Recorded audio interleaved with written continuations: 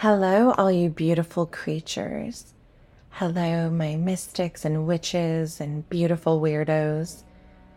Today on the podcast, we are going to talk about shadow work.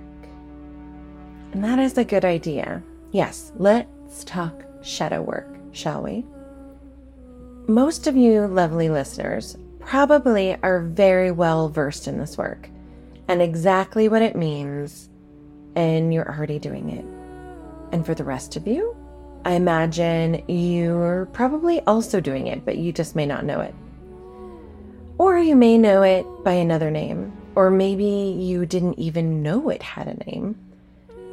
So for the sake of clarity and to make sure that we're all on the same page, let's put out a loose definition of what shadow work is, at least to me. For me, it's those aspects of myself that are triggering or embarrassing and that are really easy to see in other people, but may not be as easy to see in ourselves. It's working on those aspects and the parts of ourselves that we wish weren't there. They may be the parts of our personality that were formed to handle trauma or hardships that we endured. And I am so glad that you are here today to be with us as we discuss shadow. And in case you don't know me, or if it's your first time here, my name is Mina Melissa Lee, and this is the She Who Is Seeking podcast. And I want to thank you for taking the time out of your day to come and be in conversation about this. And why don't you go ahead and make sure that you have something delicious to drink? I feel like that's very important. So make yourself maybe a nice cup of tea, and maybe you want to go on a walk, or just have me accompany you while you pitter-patter around the house. So if you're comfortable, then we can move on. So I'm feeling a collective pull that we all may have another layer coming up, and that we may all be ready to do a shadow striptease. So yes, shadow work is about being brave and putting on your sexiest coat and galoshes and getting in that pig pen of human emotions and cleaning it out so you know what's what. It's also about uncovering the unseen aspects of your personality and experiences that may cause you to react. Because when you're extremely reactive, then you're probably not reacting or behaving in a way that you love when you look at it with a more analytical lens or after you've cooled down. So people do their own work in their own order, but I would say this kind of ties into the episode where I spoke about really embracing my own light and being able to shine and being love from the depths of my heart, and all that being true, but I really had sort of shelved the darker stuff.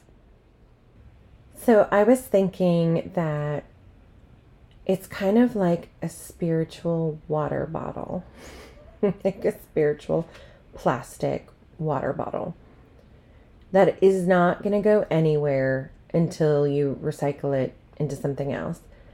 Leaving it there, it's not going to disintegrate. It's not going to transform on its own. It will not compost on its own. It will not disappear.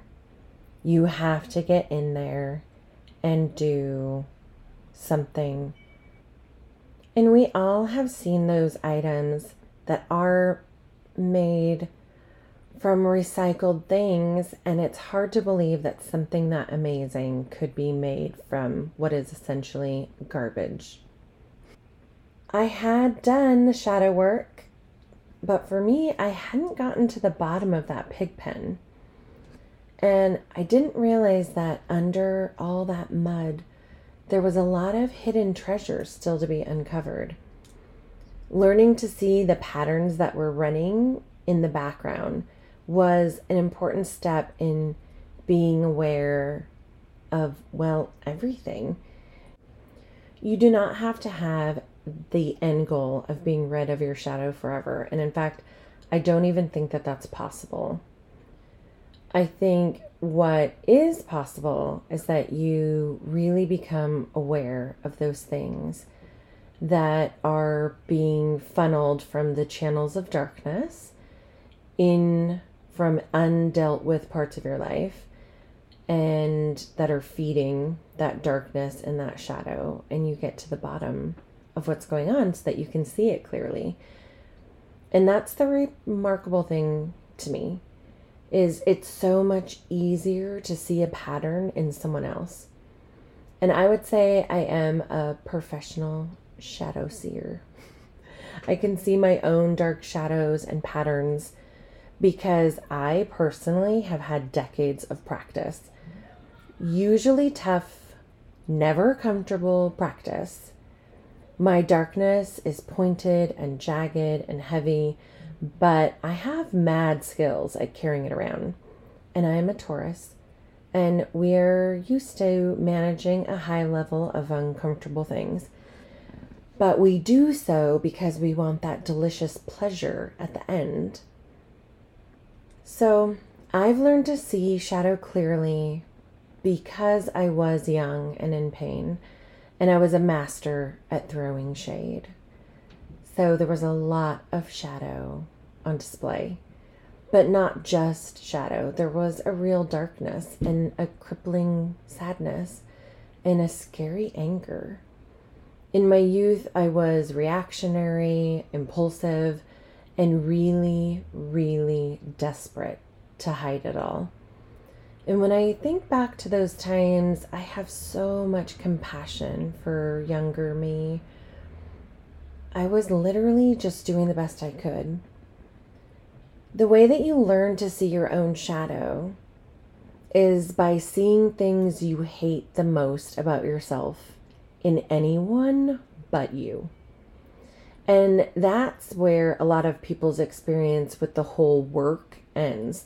They're just triggered left and right by how annoying other people are and how obnoxious everyone else seems to be. And somehow they're able to hide the truth from themselves about what's really happening. In my experience, these are the same people who stay angry, frustrated, and on edge all the time, because they spend all their energy trying to outrun these dark demons rather than standing to fight them. And I know this because I was this. I've done many a demon slaying and shadow taming in my time, and I still work at it every single day. Becoming aware of your shadow and your golden shadow becomes a great resource. I always had a feeling that my shadow and all of my darkness doesn't easily fit into the toolbox of a light worker the way someone else's might. That there was just more darkness and baggage and skeletons and garbage in my past compared to what I felt was a quote normal amount. And I did do therapy and journal and read and self-help books, and I kept the trail hot to all of the witchy new age stores that blessed the 1990s. And man, there was a lot of cool underground places back then.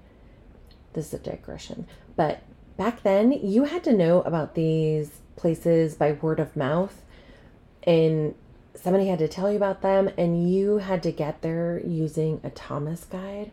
And if you are too young to know about Thomas guides, you should Google it, and then you will be so happy that you have navigation on your phone, because I'm telling you, if you had an old one, because they were crazy expensive, then there would be new streets that existed that were not in your Thomas guide, and you would have no idea what the hell was going on. So, digression over. But I mean, that is what brings a lot of us to this liminal space to begin with, right? Like, we're in fucking pain and we need help, and we need something bigger than us to fix the problem. But it's not easy. It's just never that easy. And if it was, we would just turn it over to spirit and work our spells, and then that would be it. And all that we have to do, it just, dear goddess, it takes forever. But we learn in this healing journey. We learn about ourselves and the pain, our perception of the acts of our perpetrators. We untangle, we unpack, we mourn and rage, we shed and we repeat. And it's true that there are so many layers of ourselves and our healing.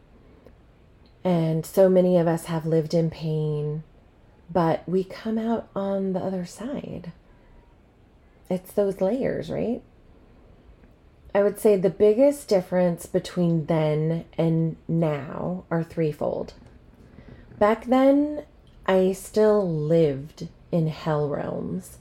I worked in them, my friends were in them, and no one I knew any different. No one knew better. You did the work of some healing, and then you just got back to the club or whatever you were doing. I was still in relationships that caused me pain, and everyone around me was still in their very dark place and on their own dark journey. The next thing was there was very little resources or options back then. And I didn't have the evidence or real belief that I could do it, that I could really find a sense of peace. There just was no social proof at that point. And finally, the most critical part, I think, was this mindset piece. I was very positive and I was a loving person, but I was in a lot of pain. And my mindset was that I saw myself as broken. And this is an error I made time and time again, seeing the struggle and thinking, I'm just too damaged. I am too broken. I should just lean in and accept that. And that was definitely an error of the times and a commonly held belief. And we damaged, fragile, fascinating souls found each other. And we did great and beautiful things, wild and dangerous things. And that eventually, hopefully, you live long enough and things change and you outgrow skins and toxic people and attitudes. And eventually you find a teacher or a mentor that holds your gaze long enough and holds a space for you to roll around with all those layers of your muck. And how could I have freedom when I was caged in by others and I was caged in by my old self? I heard that Yogi Bhajan, and this is an ironic quote, I heard that Yogi Bhajan would say that those with the biggest light cast the darkest shadow. And that is an interesting and potentially triggering quote because he himself was selling the dream of being a higher being, being a God man, a safe space, a spiritual teacher who had the answers and could teach you to be a teacher. And yet there are so many allegations of abuse that have surfaced over the many years. And do you know why? Part of that is because we're human. We cannot be perfect. It is impossible. There's just too many interesting things that are unfolding in these times. I'm seeing the work that this older, self-identified, damaged, and broken Generation X and older really paved the way for younger generations. Only in that this feeling that we are whole and perfect is true, and yet it's not the whole story. Because we are whole and perfect and pure perfection, but we are also complex and have darkness and shadow and struggles. We've never been perfect as a society, and we're definitely not now. And yet, some cancel culture is completely appropriate because there's people who do things that are far worse than should be acceptable. But also, I posit the theory that when we're so quick to judge others for the things in their past, that we make it challenging to be truthful and honest about who we really are. We make it too frightening to become honest about the challenges that we've endured or the dark path that we had to walk alone to get where we are. There can be truth in the statement that people never change and you can't teach a dog new tricks, but that's only true if the person wants it to be true. What is more accurate, I think, is that you have a growth mindset and you can learn each and every day and get better each and every day and become more of the person that you want to be, shining that golden light. And a lot of times that happens by trial and error. And sometimes that trial and error is absolute bullshit behavior. And I have journals and journals to show that I have a lot of that in my past. And it's that thing that fueled me and protected me. And it also gave me the suit of armor that got me through years when my skin was just too tender to go into the world unprotected. But energy is energy, and it doesn't vanish. To have given away those experiences or deny them would have been to give away my power, and it doesn't weigh me down. The pain is not fresh in my heart eternally, but I am affected. I am colored by it. It gives me power and insight that those who come to healing professions with unsoiled backgrounds cannot truly grasp. They may understand it on an intellectual level. You can be trained to read the signs, trained to deepen your empathy and your compassion. But the way I see it is I am empathy and compassion. Those are two guideposts that keep me connected, open, and able to serve. And again, I'm human and I make mistakes. See, there was one right there. I'm human and I make mistakes and I get mad, but I look into why. I just want to learn. I don't have anything to prove. In the recent past, I've had so many opportunities to test this out. I don't always make the best of it immediately, but it's about a 48-hour turnaround for the really dramatically bad stuff. And I think about it, I figure out what happened that I didn't like, what it meant, why it happened. And I think that that's good enough for today, and I will keep working on it. I have this strength forged from carrying the weight of these things around. And I carried them so long, and I knew them so intimately. And I've learned all of their gifts. And I can still remember their weight. I can sense them in my shadow like a cloak. But I own that cloak, and yet it is not me. I know it's there, and it's by choice.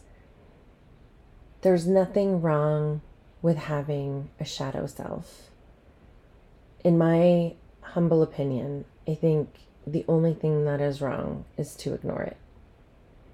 As for the technical aspects of doing shadow work, I'm going to assume that most people listening are familiar and maybe just needed a little reminder that there may be another collective layer to work on right now. But if you have not been doing shadow work or want to learn more about it, there is a lot of great information online. You could look into it, check a couple different places, and sort of make your own decision on what it means to you. But the main thing is just don't be afraid. It's okay if it doesn't feel great. It's okay if it's a little scary or if it kind of hurts or if it's super annoying, because in the long run, it is so freeing. It's kind of like doing all your homework on Friday night so you have the whole weekend to enjoy. It's like that, but like for your spirit. So I just want to thank you for being brave and doing the work. Something I'd like to talk about soon is the golden shadow, because that's a whole thing. But for now, stay connected to the work that makes you feel like you're on the right path.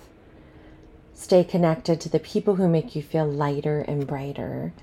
Stay connected to your inner wise being for doing things in nature with all the glorious trees and breezes and tiny little plants and chirping birds. Never think that you're behind, because there is no such thing. And never think that you're evil or terrible or worthless, because it's just not true. We all have bad days, and often we're better for it once we get to the other side. I would love to hear from you, and I'd love to know what you're getting out of this podcast, or whether you have anything that you'd like for me to talk about. And I have a phone hotline now, like an old school hotline. So it is the She Who Is Seeking telephone hotline, area code 657-333-4640, which spells out on your keypad, OK Seeking 0. Because even though we're all seeking something, we don't have to be. We're fine the way we are. We don't have to look for nothing. And it's also true that most of us are hardwired to be looking for something deeper and bigger than ourselves. So if you want to talk about that or anything else, leave me a little old-fashioned voice message at area code 657-333-4640.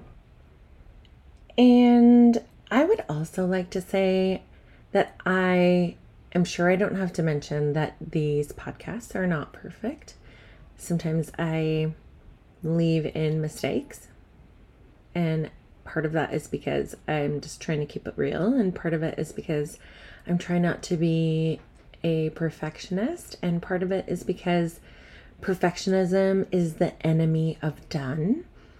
And I just really have connected to the fact that when we want something to be perfect and we're overthinking it, then chances are it's not ever going to get done. And I've had too much of that in my life, and I'm over it. So yeah, sometimes I say words really weird, and sometimes I leave them in. And I do that in real life. It's not like I can edit it in real life, right? So if you know me in real life, you see I even said the word real weirdly right there. Even weirdly sounded weird. Okay, on that note, yes, let's wrap up. The beautiful song is called Snake River, and it is by Siren in the Sea. And I really just can't thank you enough for listening. And if you want to connect with me and my weirdness, I'm on Instagram at She Who Is Seeking. Or you can sign up for occasional chitty chat and updates, and maybe like get let in on the secret in the know stuff on my website. You can sign up, and it's shewhoisseeking.com. And once again, thank you so much, and I love you, and I hope that you find something magic in each and every day. And if you want to talk about the shadow work that you're doing, or if you want to tell me to like screw myself because you don't want to do your shadow work, let's talk about it. Okay, love you. Bye. Okay, I have one more thing to say. I'm reserving the right for this topic and all topics to talk about them again, but you already know that. I mean, to me, all these things are so interwoven. It's almost a challenge to tangle them apart long enough to talk about a topic, because geez Louise, isn't it all the same thing really? Like this journey of healing and work and magic and shedding and transformation. Like, you can't do one without the other. It's all part of the web. It's all part of the web. All right, I'm gonna leave you on that note. Give that some thanks. Okay, bye. So I always pull a card, and the one I pulled for today was the Serpent. Action.